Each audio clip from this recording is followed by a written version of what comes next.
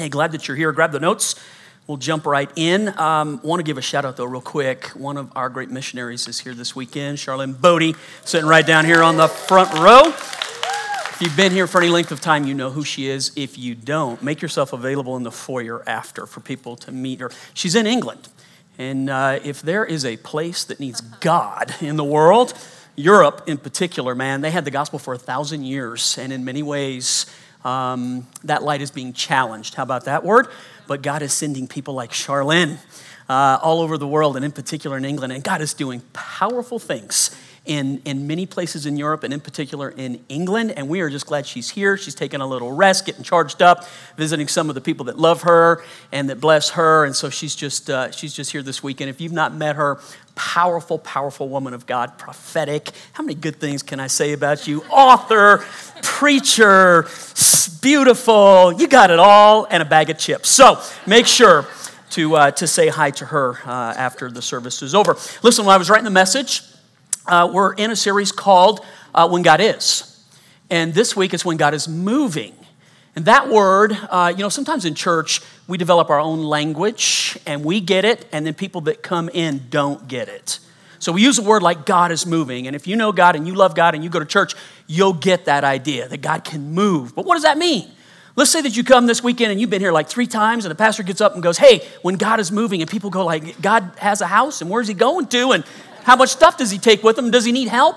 Do I have to, if I go to church here, help move? Because God would have a lot of stuff that'd be too big for me to move. I know that's silly, but just we use language sometimes. We don't realize that people don't always get our language. All right, give you an idea. So I'm writing the message, and I'm writing the title, When God Is Moving, but it gets me thinking about how many times I moved, which they're 2 completely different things. But I'm going to use this as an opening to where I'm going to go. When I was a kid, I counted up. I don't know that I've ever actually done that. And I had to actually sit and write, think back in my life, how many times I've moved. And when I was a kid, we moved a lot. Listen to this right here. Between 1st and 12th grade, I went to 11 different schools. The only school years that were from one to the other were 7th and 8th grade. Now, what's interesting about that is if you're going to have 1 year where you don't move, that junior high year is an important year to do it, isn't it?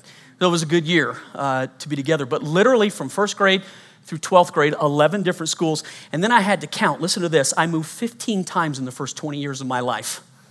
And so if you want to average that, I moved once every 15 months. That's a lot. And yet I know there are people in this room who go, you think that's a lot? Listen to this. Especially people that were in the service, or people who found themselves in international work, or maybe doing ministry that required a lot of moving and traveling. The only reason I even throw it out there is that we use that terminology when God moves. And people can think that we're talking about some kind of a physical move, but in reality, that's not what we're talking about. Here's a better word. Instead of saying when God is moving, how about this? When God is leading us. And the thought would simply be that God is not static. God is not, he is the same yesterday, today, and forever, but that doesn't mean that what he does in our lives is static, stale, or the same. God does different things. God is interesting. He is alive. He is active. And so we use the words, God is moving, when we talk about things that God does. And so the nature of the message this weekend is simply to talk about when God is moving, your job is to follow his leading. If you ever get to the point where you're too comfortable to move, here's the problem. God doesn't go, hey, when you're ready, we'll go. God's expectation is follow me. And I'm going to give you some great scriptures on that. And maybe this comes into contact in your life for this reason, that if you have any hunger for God, any desire for God, if you're praying any prayer like, God, show up in my life or answer a prayer, God, I need you. Here's what's really important then. You need to follow when God is moving or leading. Because God is not static. God is interesting. He is alive and he is active in our lives. I'm going to use an Old Testament scripture, believe it or not, in order to demonstrate this point. It's from Exodus chapter 13, and I say this often. Can anything good come out of Exodus? Yes, it is true. Exodus has lots of good things beyond people leaving Egypt. It has many lessons in what it's like to be set free from sin and bondage and people in your life who are toxic. So we're going to talk. I thought that was pretty. Thanks, Ames. If my kid gets it, I'm doing okay. Exodus 13, 17, and 20 and 22 just simply reads this way. When Pharaoh finally, Israel has been in bondage 430 years. That's a long time by anybody's count. They have been slaves. When you look back on the history of the United States and you think about a time in our history when there was slavery, this is that comparison. These are people who have been locked in a situation, in a place, in a time where they are mistreated, they are abused. There are no civil rights, there are no equal rights, there are no rights. You have nothing. And they have been crying out to God for 430 years, and the Bible says that God heard their cry. Why did it take 430? I don't know. The only thing I would describe to you is that sometimes we make decisions that have consequences with them, and Israel had put themselves in a situation with consequences. But God is merciful, and God hears our prayers, and he hears our cries, and Israel was in this place where they were crying out to God, and then comes Moses, the deliverer of the people. And if you know the story, in front of a burning bush, God tells Moses, "You're the one I'm sending to Pharaoh." Moses argues, "Who am I? I can't even speak well." God doesn't try to argue with Moses. He just simply conveys upon him the authority to go and do it, and Moses goes. And after talking with Pharaoh multiple times, and Pharaoh hardening his heart and playing with Israel and on and on and on, finally, Pharaoh's had enough. There's been death in Egypt because of what he's done to Israel. His child has lost his life. And Pharaoh's like, "I've had enough, let him go." And so we pick the story up when Israel is trying to get out of Egypt. So when Pharaoh finally let the people go, God did not lead them along the main road that runs through Philistine territory, even though that was the shortest route to the promised land. So just real quick before we go to the next one, Israel could have made it from Egypt to the promised land in about 2 weeks on a direct route. But if you know the story, it took them how long? 40 years. Now that was not God leading them in a circle. It was their lack of faith. But the initial journey out of Egypt to the promised land would have taken 2 weeks, but God couldn't take them that direct route. He had to take them a long way because they would have gone by people who wanted to fight with them, and God knew their faith was not at a place to take on a fight yet. So he was protecting them. So many times, real quickly, in our lives, it looks like God is taking a long time, but the truth of the matter is you're not ready for what God has for you at some points in your life. So when God is taking extra time, he's protecting you, not messing with you. He's watching over your life. All right, the Israelites left Sukkoth and camped at Etham on the edge of the wilderness. This means something, believe it or not. The Lord went ahead of them. Really important scripture. He's not behind them. He's not on the side. He's not way above. He's right in front of them so they know where they're supposed to go. He guided them during the day with a pillar of cloud, and he provided a light at night with a pillar of fire. This allowed them to travel day or night. So there's a cloud that they could follow in the daytime and a fire they could follow at nighttime. Anytime Moses said, "Let's go," anytime God was moving, anytime God was leading, Israel could follow based on being able just to visually look and see where God is at. Does that make sense? Okay, he guided them during the day. Go back real quick. He guided them during the day with a pillar of cloud, and he provided a light at night with a pillar of fire. This allowed them to travel by day or night. Now go. And the Lord did not remove the pillar of cloud or the pillar of fire from its place in front of the people. I'm just going to stop the scripture there and teach on this part right here. This is what's important. We just all said it took them 40 years to get where they were going, and it took them that long because a generation had no faith in God. God had to actually outlast that generation to get the next generation in place. But here's what's interesting. Even though they didn't have faith, God still remained faithful to them by leaving in place the thing that would lead them. Isn't that interesting? He never left them. He never forsook them. He never turned his back on them. He kept walking with them even when they would try his patience. So you got a pen or a pencil? Or are you using the online version of the notes? We'll do some fill in the blanks here. Here's the first one. Sometimes. See if you've ever experienced this. Hey, by the way, usually I never get any questions on my grammar, but I intentionally messed with the sentence structure just because I was trying to be cute. And my staff actually pointed it out to me, and I overrode their decision. So rather than email me, if I just admit that I made a mistake, can we let it go? Kathleen, what do you think? Can we just here, how about, go ahead. Boo. Okay, we're done. All right. So I know, but I liked what I was doing. Okay, sometimes the map and God disagree. Sometimes the map and God disagree. Look at verse 17 real quickly. This is when Pharaoh finally let the people go. God did not lead them along the main road that runs through Philistine territory. Remember, even though that was the shortest route to the promised land. So if you pulled the map out and you said, where do we need to go based on the map would have said, just go this direct, the shortest distance between 2 points is a straight line. Thank you, math guy. Straight line. Straight line. That's always the way that it is. So what the Bible is saying here, the shortest distance from Egypt to the promised land would have been a straight line, but God wouldn't take them on a straight line because they weren't ready for the battle it would have brought them into. Real quickly, I think what you can pull from this for us today is simply this. Sometimes the map and God's leading disagree with each other. You'll look at your life, you'll look at a situation, you'll look at where you're going, and you'll determine the shortest distance from where I am to where I need to be is this straight line right here. And God will go, don't do it. Don't do it. Now, for visual effect, I had them draw a map with a straight line from Egypt to the promised land, and then kind of a circuitous. So look at this real quick. So here, this is Israel, and where they could have gone from Egypt straight to the promised land. But here's what they kind of it's a crazy. You would look at it and you would go, that's crazy. But if God kept them from facing a battle that would have killed them, would you say it was the right decision? Sometimes God doesn't explain why. He just wants to see if you'll be obedient. It will always be that way. You will never outgrow the need to be obedient to God. I have a buddy, pastor friend, Northern Colorado, on a staff that I was on years ago. We decided to maintain a friendship with each other, and the way we do it to reconnect is once a year we'll take off for 2 or 3 days, we'll play golf. And we go different places to do it, and we were in Nevada a few years ago in a little town called Mesquite, Nevada. I don't know if you've even ever, it's right over the border from Utah. Right over the border. And the only thing in that town is golf courses. Like a town of less than 10,000, there's like 8 golf courses in this little town. And it's just, you don't have to drive any place. Everything is just self-contained right there. But we had done it for 2 or 3 years. We were sick of the golf courses. We spent the night there, but we decided to branch out to a new golf course that was in a place called Bunker Hill, Nevada. Ever heard of that? Neither had I. So we Googled it. And Google said, go this direction. But the website said, go this direction.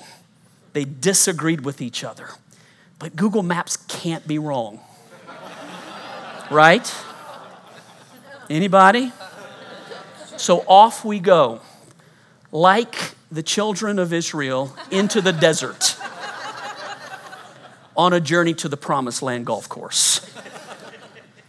And I till this day, he kept saying, go straight, and I kept listening to Google that said, go left. And we ended up at this trailer in the middle of a place that even the devil doesn't go to. It was like the most desolate, and there's nothing there except this rundown, skanky-looking trailer. And I'm like, how could Google be wrong? But it was. And my only point simply is sometimes even the wisest counsel in your life can be wrong compared to what God tells you to do. And you've got to be listening to God. Because even the thing that you rely on that might be right 99 out of 100 times, if it's not what God said, it's going to lead you to a place that God's not at. You will not get to the place you're trying to go. And it might be the shortest route, and you might get there quickly, and you might go on an adventure, but it's not the one you want to go on. You're going to find yourself at a place that you don't want to be. By the way, let me point this out real quickly. If there was ever a time for the perfect lie to be told by the enemy, it's right here. Let me explain.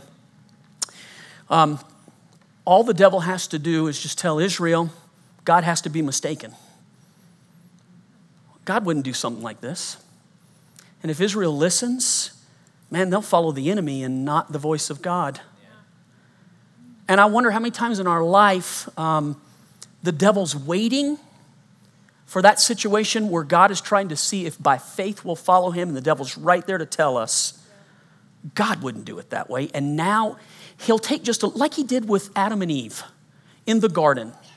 Did God really say, that's all he has to say, did God really tell you to do this? And if he can get you to question that one thing, twist it just enough, boy, it'll mess you up in life, won't it? It's the perfect place for the enemy to lie when we are trying to follow something that God told us and it doesn't make sense when we're looking at the map, the signs, or the direction. How about this, though? I think many people, when I say that, are going to think to themselves, wow, Pastor, you're going to mislead people by telling them that God and the map don't agree. I said sometimes God and the map don't agree. Unless God says something, always follow the map. But God sometimes does say something that differs from all of the human logic around you. Are you listening to God? Because the difference between the promised land and a journey in the desert is hearing from God. Here's the second one.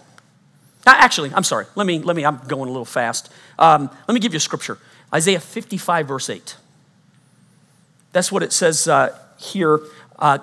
His ways are not our ways, and his thoughts are nothing like our thoughts. There are times that in the natural, it makes sense to go a particular direction, but the way that God sees it, he sees things that you don't see. He understands things that you don't understand. He knows what you are incapable of knowing at the time, and the decision that he makes is to protect you. Man, I've taught this for 20 years. When you can't see his hand, trust his heart. In other words, when it does not make sense, believe that God is still good. And hold on and follow and never give that up. Here's the second one. Sometimes peace and comfort disagree with each other. Verse 20. This is that one I said that means something. The Israelites left Sukkoth and camped at Etham on the edge of the wilderness. Okay, today, well, who did I just talk to? Our children's pastor. Pastor CP here at Lone Tree. CP just got back from vacation. In 12 days, he drove 4,000 miles. I'm like, did you just spend the vacation in your car? What did you, but he went to Joshua Tree, and he went up to the Redwood Forest, and he went down the coast of California, and he went to Phoenix, and he went to Albuquerque. He told me all these places. I don't know how long he would have been in each, kind of like me moving when I was a kid. I bet he wasn't in any place more than 15 minutes. Just go, go, go, go. He's all over the place, going, moving, just constantly going. They camped in the Redwood Forest. They camped at Joshua Tree.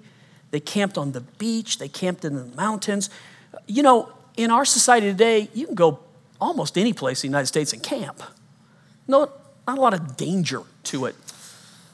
In about a month, I'm going to take people to Israel. 70 people. And one of the things we're going to do standing in Jerusalem is to look out to the wilderness, which is simply across a brook right there. And you're in the wilderness.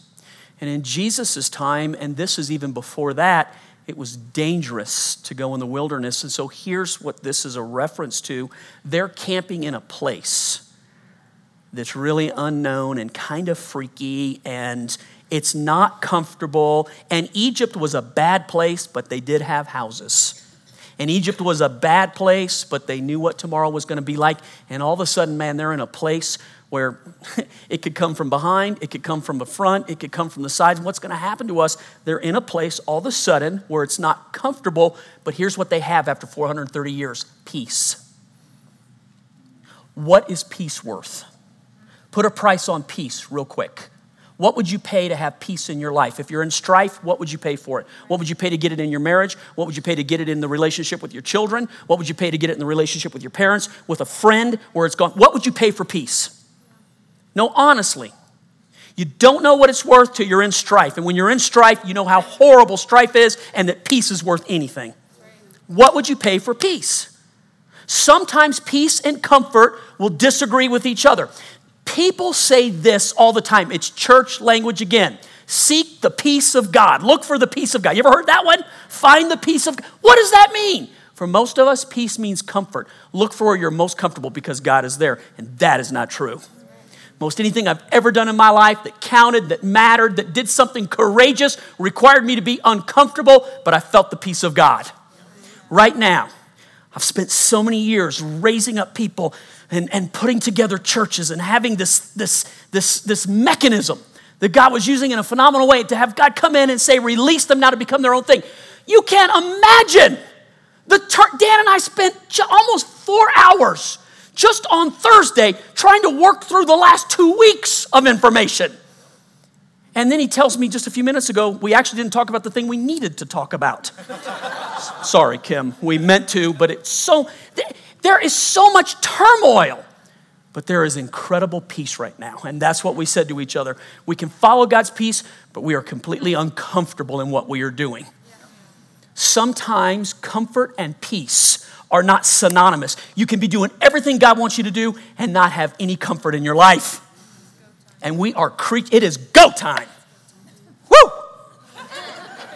I'm going to tell that dream here in a minute because that was a word and a half. It's often stated, follow the peace of God, but for most of us, we're looking for the comfort of life, not realizing that peace and comfort are not always synonymous. Comfort is important. I'm not against comfort. When I go home, I have a comfortable chair. I have comfortable shorts. Anybody else have comfortable shorts?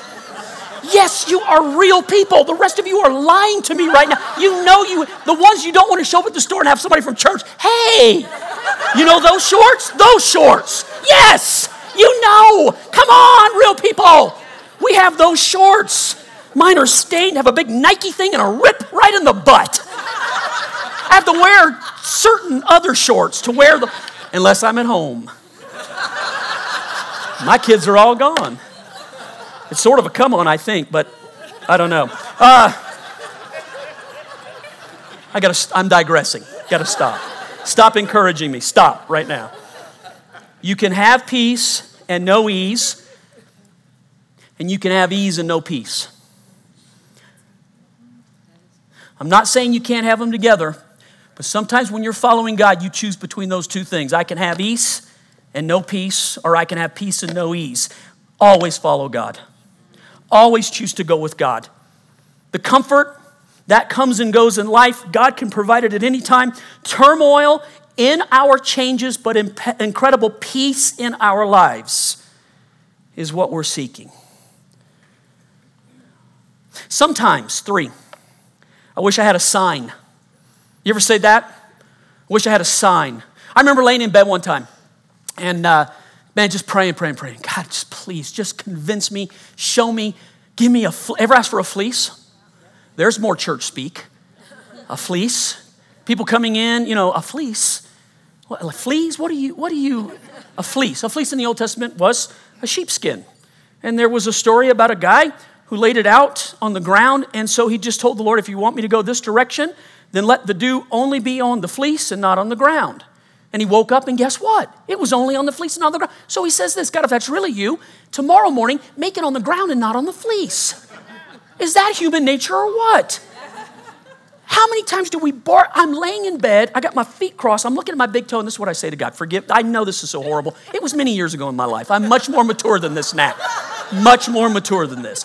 I go, God, if you really want me to do that, wiggle my big toe. Is that terrible? Wiggle my big toe. And suddenly my whole, no, that's not what happened. You know what happened? Nothing happened. Nothing happened. But I began to think like this. Here was my thought. I'd probably ask for him to wiggle the left toe if he did the right. I would go, I think that might have been a cramp. So let's just one more time do it. We're never we think a sign would give us all the faith that we need. Look at me real quick. We think a sign would give us all the faith that we need. Jesus said, an unfaithful generation demands a sign. People that can't be led by faith. Signs and wonders are powerful. They point the way, but if you got to live your life by a sign, you're not listening. We have something better than a sign. Look at your pastor. You have the Holy Spirit that lives inside of you. The Holy Spirit is not some sign that shows up here and there. He is a 24/7, 365, your whole life witness to the truth of God. Learn to listen to the Holy Spirit, man. It is powerful. It is better than a sign. We always believe if I just had a sign, I'd have the faith. You've got the Holy Ghost. Jesus said it's better for you if I go away so that the one who leads you into truth can come your way. Man, when we learn to listen to the Holy Spirit, we have a witness or a sign in us every day that no person or demon can take away. And you don't have to lay in bed and go, God, if you just show up in this particular way. Sometimes we think this, if I had a sign, God, it would be all I would need to be the person in this world you want me to be. Let me give you a great example to think about just for a moment. Israel, for 40 years, had this. Every morning it rained manna. Manna in Hebrew means, what is it?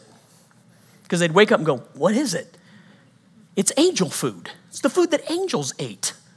And they'd go out and gather it every morning, and it would sustain them.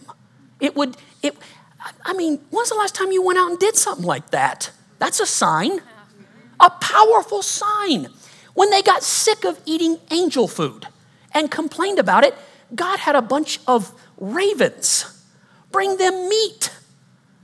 Meat. I don't know what kind of bird meat I would think roadkill. Can we be, but I guess if you were sick of eating manna, you'd be happy for the bird meat that came your way all of a sudden. Then they get sick of that. Their clothes never wore out for 40 years, which for me, that's no miracle, but I got kids.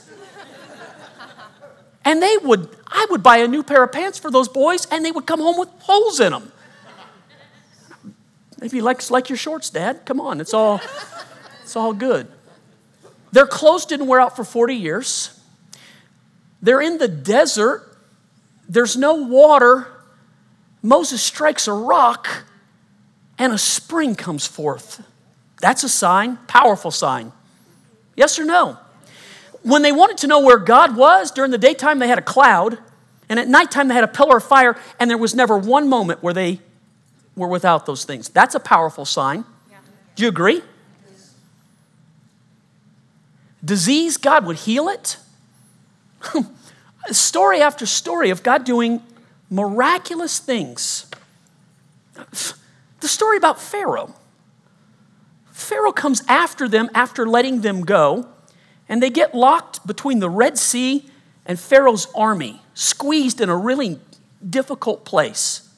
And Moses has to stand there. And they're ready to kill Moses, it says. Stone Moses and let's go back to Egypt. So Pharaoh's army's coming this way, the Red Sea's this way. He parts the Red Sea for Israel. They walk through it, and you know the story, man. Pharaoh and his armies tries to go through, and the sea closes on them, and they drowned. Somebody told me one time that's explainable because God sent that wind that he sent. It was only about 6 inches of water that they had to go through. And so the wind could blow hard enough to move 6 inches of water. I said, well, then the greater miracle is that an entire army drowned in 6 inches of water. Think about that one. Like, how did that happen? I mean, you'd have to want to get down there and do that.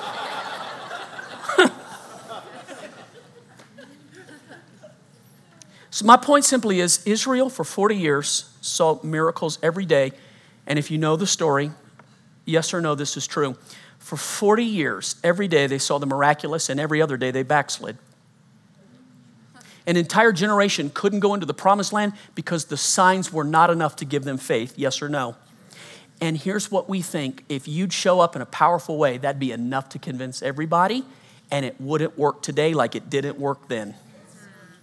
Signs and wonders are powerful witnesses, but they're not Jesus. They're not God's. They're the things that God does. We have God given to us on the inside of us through the Holy Spirit. Sometimes I wish I had a sign. Here's number 4.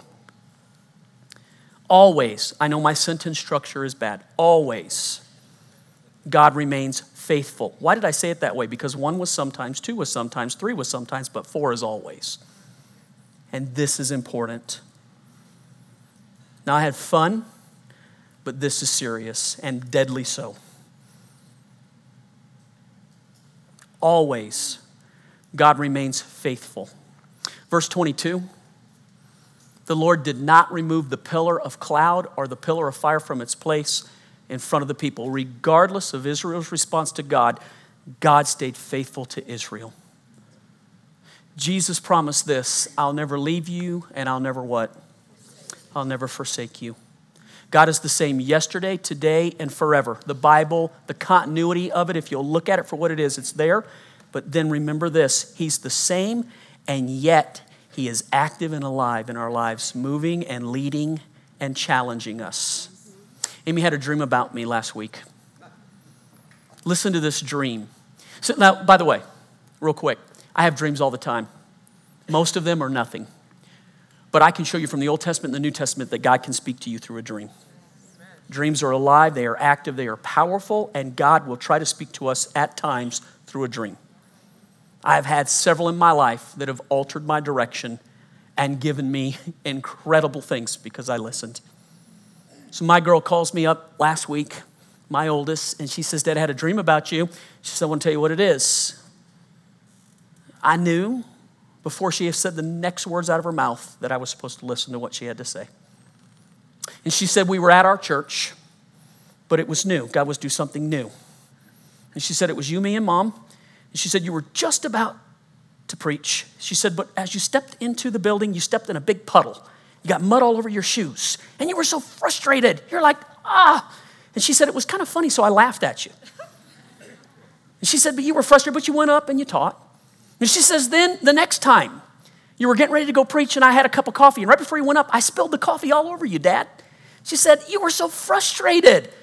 But again, I laughed because it was funny. And she said, then the next time I saw you, you're getting ready to go preach, and you're wearing a suit that was almost just comical because it was so big. It didn't fit you right. And she said again, she said, I looked at it, and in my mind, it didn't seem like it was that much. But for you, she said, you looked at Mom and I, and you said, that's it. I can't take all these little things anymore. I'm done. And we looked at you and said, are you crazy? You have this mechanism that God is using week in and week out, and you're letting the little things frustrate you and mess with you and get to you? And she said, Dad, you're working for something that's never going to happen. It's never going to be perfect. There's never coming a day where there's not a problem. There's never going to be a moment when everybody looks at you and says, you finally did it. You've arrived. There it is. But you have this mechanism that God is using really powerfully, and your ability to hang in there when everything else is aggravating you. You ever been there? When everything else, you just can't quite, you get this. You ever play that game where you're hitting those little woodchucks that come up out, and you hit one and then another one pops up? You ever played that game? Whack-a-mole. That's it, whack-a-mole. Spiritually, it's like whack-a-mole sometimes. You get one and then another thing pops up over here. And I know that's silly, but yes or no, that's spiritual life sometimes. You never get to a place unless the game's over where it's not an issue. And as long as you're in this life, that's an issue. The enemy comes at us in so many different ways and so many things in the natural, and different stuff happens, and we get to decide when we're going to quit. But God remains faithful no matter what. And if you'll just stay in that place and hold your faith and not give up, man, you can't be beat. You cannot be beat. And that is sometimes what it's all about. You're just in that place. You're not going to get to a day where everything's perfect, because that's not life in this world. There's one coming, and there's a promise. But it's heaven. It's heaven. And we're not in heaven yet. Our job is to bring heaven here. Jesus' job is to bring us there. And when the time is right, he will. But until then, this is what we do. And this is what we're about, man. And holding on to that place, following God and believing God, and not letting anything make us unfaithful. Always, no matter what. Here's what the Bible says. When we're unfaithful, he remains faithful, because he'll never deny himself. And if he lives inside of you, that is who you are, regardless of what you're doing at any given moment. That is who you are. That is the truth. Let me close and pray, and then I've got something I want to talk to you about real quick. Father, I love you, and I thank you for the opportunity to talk to your people. God, I love them, but I know it doesn't come close to how you feel about them. With great passion in my heart, I try to stir when I stand up here. Here's church language: with fire in my bones, I stand before you, man, and give everything that I have, because I believe it is so important and so true, and it is life-changing and altering. And man, I walk in every time believing that God is speaking and moving, and that it can be relevant to where people are. And if not for today, then put it in your pocket as a chip to pull out tomorrow. God is so faithful to us and leading us and active and alive in our lives. And you might be in this place where it's just like uncomfortable and you're being tried out and comfort's being, what's God doing? The map that you've always relied on might be unreliable compared to what God is saying right now. Hang on to God.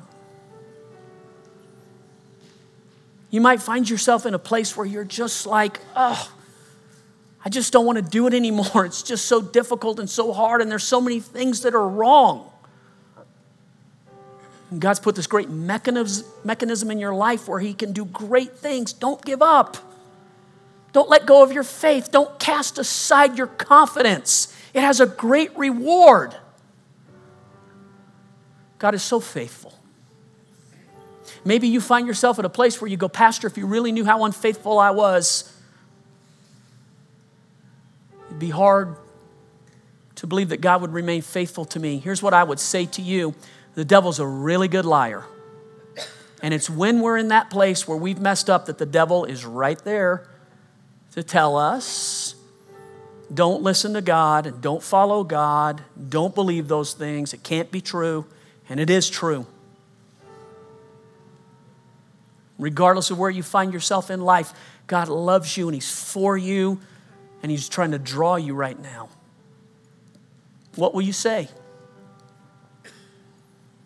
The right answer is yes. God, I'll say yes. You don't need to go another moment, day, week, month, years. Go in your own direction. He's here right now. His arms are open towards you. Smile on His face. And He's calling you. What do you say? He's merciful. He's gracious. He's faithful. Willing to forgive. Available. And His heart is turned towards you. What will you say? Father, wherever we find ourselves at, help us. Thank you for being faithful to us. Thank you for never leaving us. Thank you, God, for always leading us, being with us. Lord, right now, as you just draw and pull and you move in our lives, God, we want to be really attentive to what the Holy Spirit is saying.